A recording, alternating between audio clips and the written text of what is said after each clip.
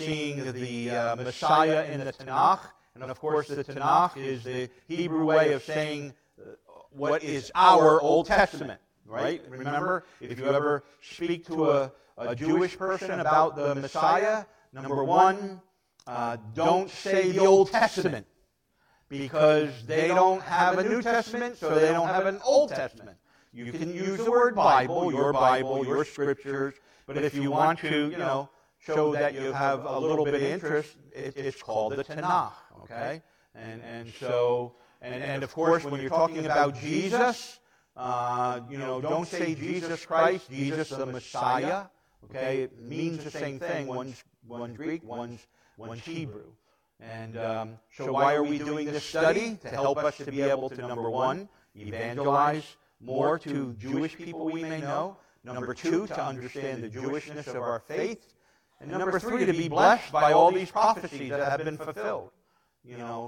God's word is true from the beginning.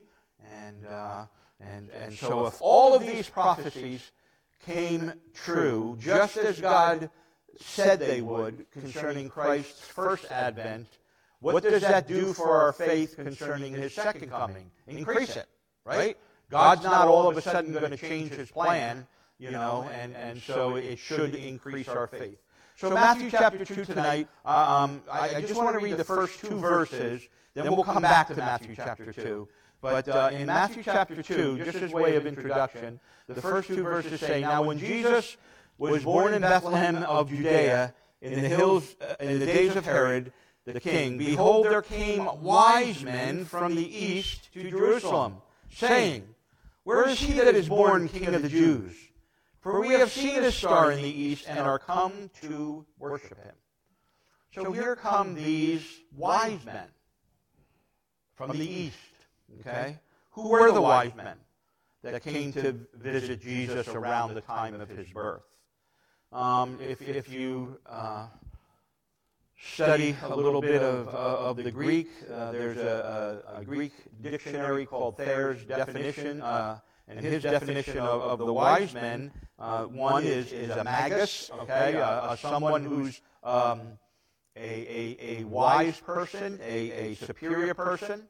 Another definition is it's the name given by the Babylonians, the Chaldeans, the Medes, the Persians, and others to wise men, teachers, priests, physicians, astrologers, seers, interpreters of dream, augurs, soothsayers, and sorcerers. Now, don't think of an augur there in the modern term, like something that drills a hole in the ground, but it had to do with someone who could, see into the future. And then, of course, for our sake, the definition of a wise man is they were astrologers who, having discovered by the rising of a remarkable star that the Messiah had just been born, they came to Jerusalem to worship him. So this begs to ask a question. How did these wise men know about Jesus' birth and his being the King of the Jews? Okay? And of course, we'll see in a moment, they mention this star. We've seen his star.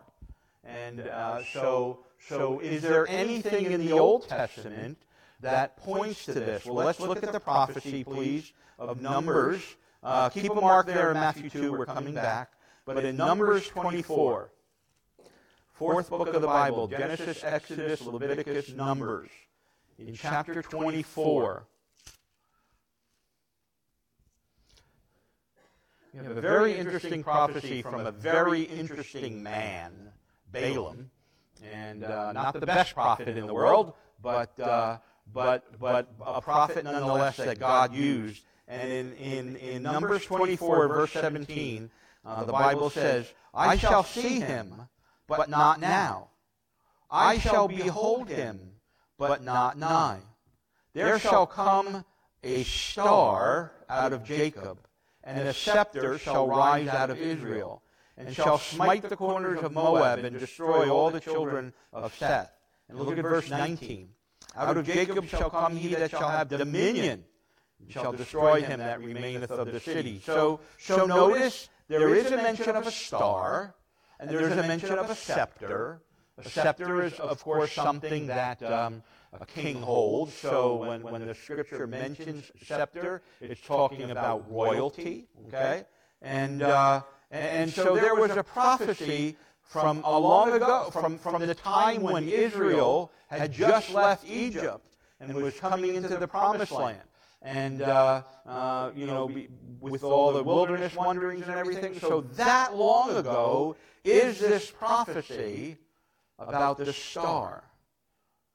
Now look at Psalm chapter 72, the book of Psalms, in the 72nd Psalm.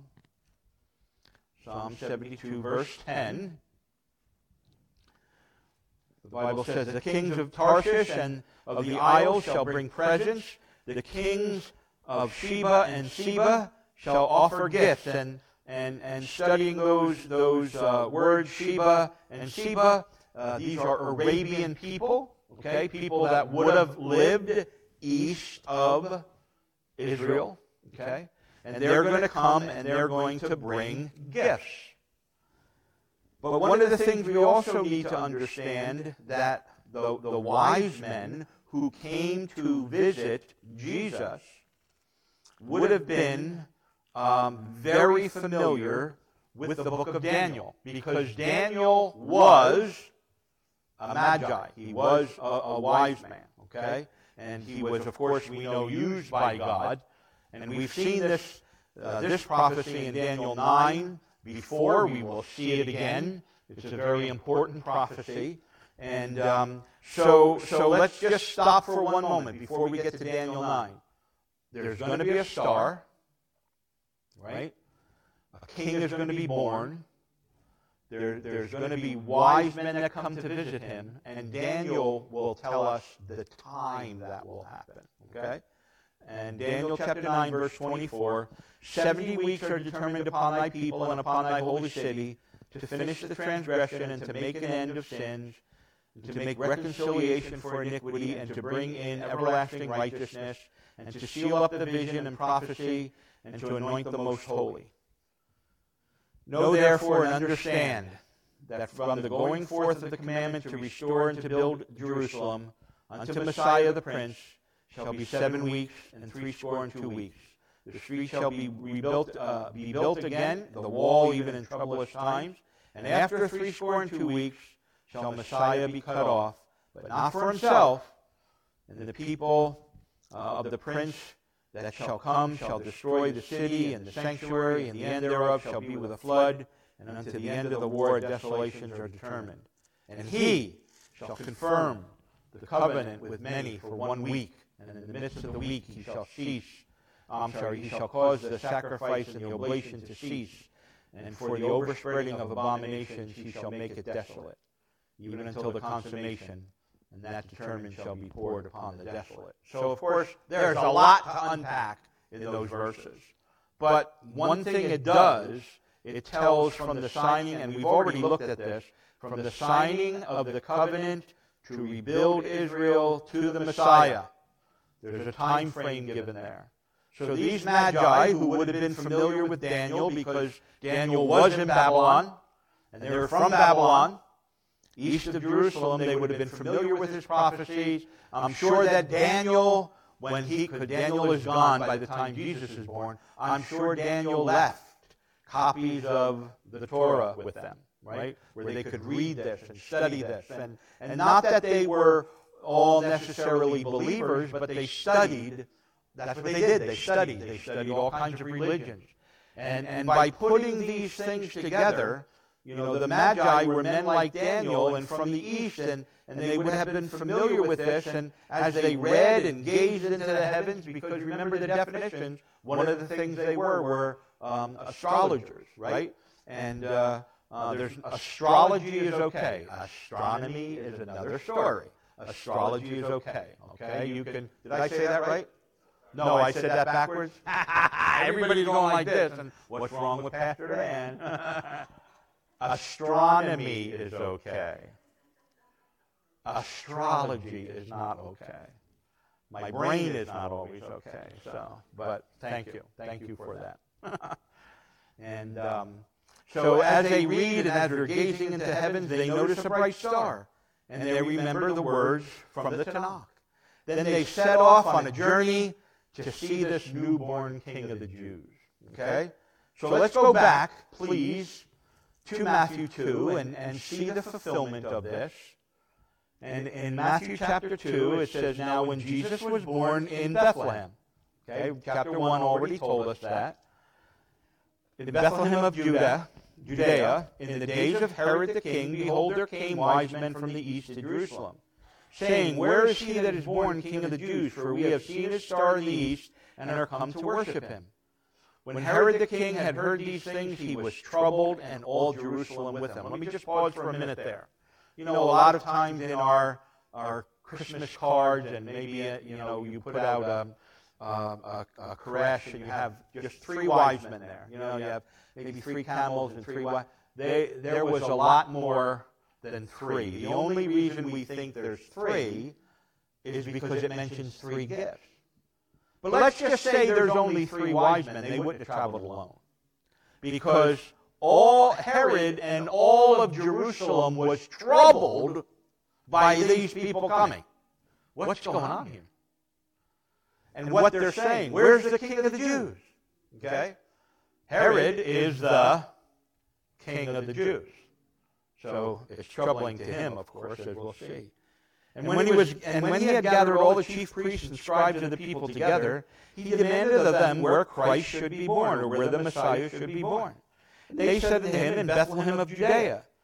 For thus it is written by the prophet, And now Bethlehem, in the land of Judah, art not the least among the children, of the princes of Judah, for out of thee shall come a governor that shall rule my people Israel." So they knew the prophecy, but they didn't go. You know? Now, why didn't the wise men at first go to Bethlehem? They probably weren't familiar maybe with this prophecy. Okay? But why did they go to Jerusalem? What is Jerusalem? The city of the king, right? So if the king is born, he must be here. So they come, and they find out, no, it's Bethlehem. Then Herod, verse 7, when he had privately called the wise men, inquired of them diligently what time the star appeared. And he sent them to Bethlehem, and said, Go and search diligently for the young child. And when ye have found him, bring him word again, that I may come and worship him also. When they had heard the king, they departed, and lo, the star which they saw in the east went before them, till it came and stood over where the young child was. When they saw the star, they rejoiced with exceeding great joy. So let's pause there for a moment. So why did they go to Jerusalem? Because that's where the king is, right? But when they heard about the prophecy of Bethlehem, they went there. And when they came out, there's the star. And it led them. Okay? And Herod inquired of them, when you saw the star, and putting a little bit together, where Herod wants to kill all the children 2 years and under. They kind of put together this star probably appeared 2 years ago. Now remember, it takes a long time. There were no airplanes and no trains, and you didn't travel, even though it was shorter from Babylon to Israel to go straight west. You're going through the desert, you're going to die. They would go what was called the Fertile Crescent, okay? And they would journey there. And it took a while. I don't know how many miles a day a camel travels, but, I'm sure it's not what a car can do. And it took them some time. So, but what's the important thing? When they find out where Jesus is born, they leave. Look at verse 11 and 12. And when they were come into the house, they saw the young child with Mary his mother, and fell down and worshipped him. And when he had opened their treasures, they presented unto him gifts, gold, and frankincense, and myrrh. And being warned of God in a dream that they should not return to Herod, they departed unto their own country another way. So they came. What town did they go to? No, they first went to Jerusalem. What town did they go to and find Jesus? Bethlehem. Okay, where was Jesus born? Okay, he was born where in Bethlehem? Remember the Tower of the Flock? He was born laid in a manger. But where do they find him now? In a house. Okay, keep that thought for a moment. Put that in the back of your mind where you don't forget things. Okay, so, but they came, and when they came, they realized that the babe before them was none other than the King of the Jews. And what did they offer him? Gold, frankincense, myrrh. They realized his deity, gold, just like we just sang. His humanity of being the king. They realized his deity, the frankincense, the perfume, the prayers arising, and they realized he was the Savior, the myrrh, bitter perfume, used in the embalming of people who had passed away. So they knew a lot more than Herod, the king of the Jews, knew. And it's so sad that the chief priests and all the rabbis and the Pharisees, they didn't go. Interesting. So, when did the wise men visit Jesus? That's a good question, isn't it? I remember one year we put up a creche and had the three wise men there, and somebody gave me a really hard time that how dare you put that up, because they didn't come until he was 2 years old. And I said, well, I don't think so, but I'll give it to you. They weren't there the night he was born. Okay, but it had to be between his birth and the 40 days. Now, why is that? Okay, let me see if I can connect this for you. Look at Luke chapter 2. Luke chapter 2.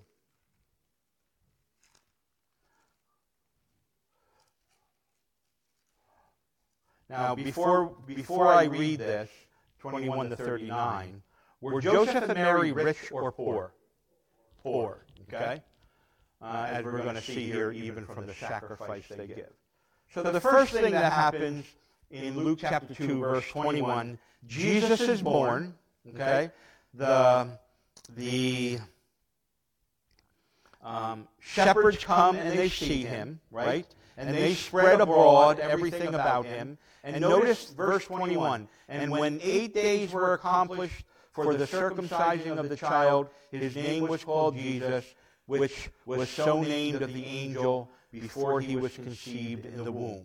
Okay? Now, 8 days after Jesus was born, he was circumcised. Okay? And Joseph and Mary were very poor. And a trip like this would have cost them a lot of money.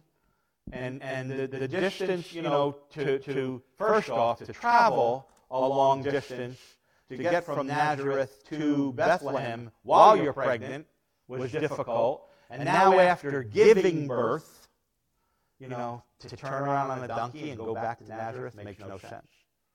So they're in a house. Who's from the city of Nazareth? Joseph, right? And so he's probably, after the census had calmed down, Joseph has some time to find a family house, right? And he's staying with the people in the house. Jesus is circumcised. And when the days of her purification, according to the law of Moses, were accomplished, they brought him to Jerusalem to present him to the Lord. Now, Bethlehem is not at all far from Jerusalem. Jerusalem is very far from Nazareth. Okay?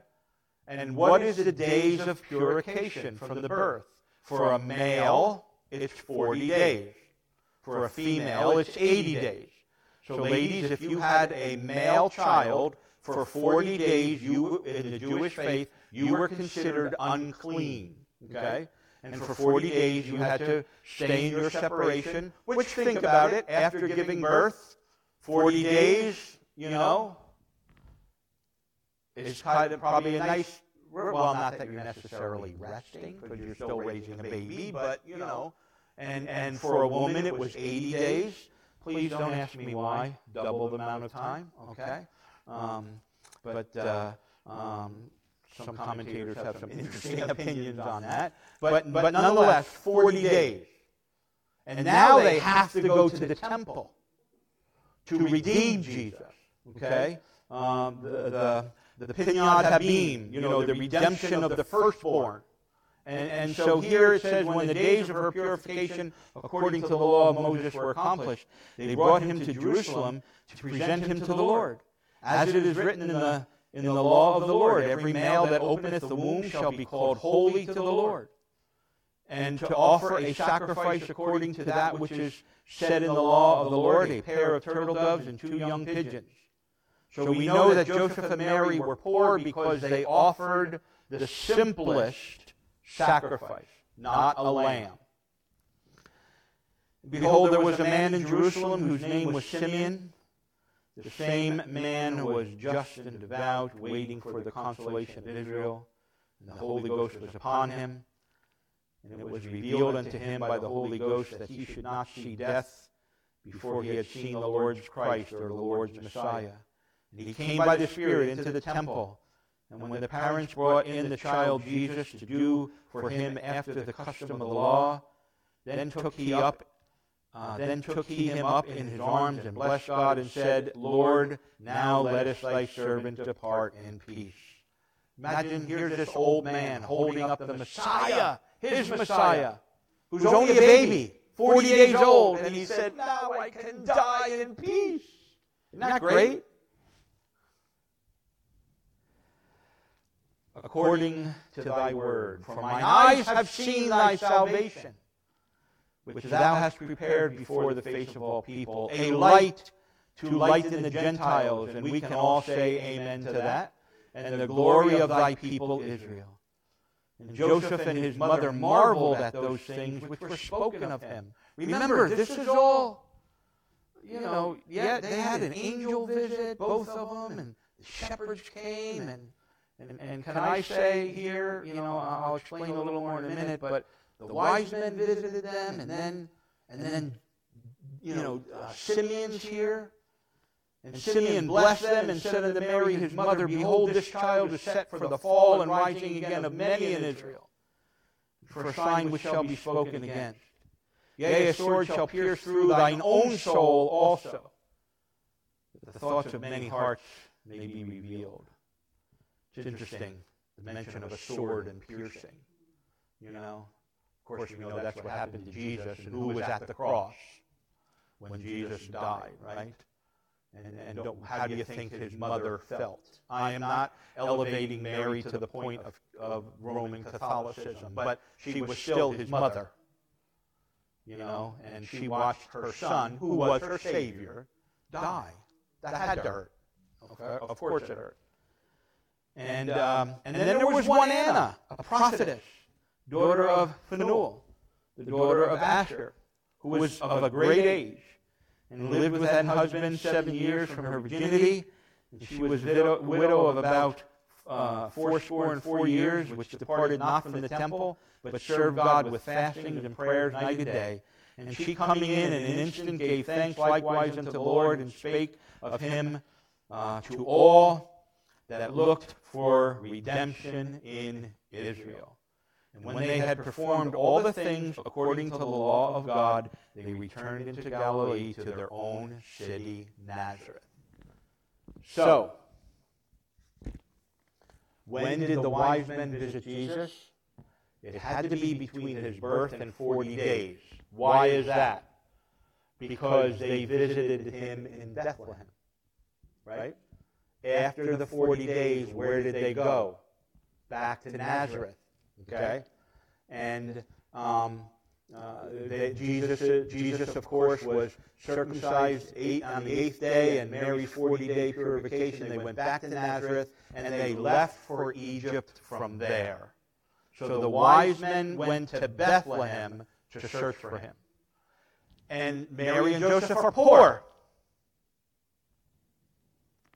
They don't have money to go to Egypt to run away from Herod, to protect the Messiah. What did they use? Gold, frankincense, and myrrh. So, if you see somebody who has a manger scene up there, and there's wise men in it, don't get bent out of shape, okay? If you want to make it really, really biblical, maybe you put a little house off to the side, but I believe it's still, if you put these clues together, they visited him in Bethlehem before the 40 days, because it doesn't say they went to Nazareth.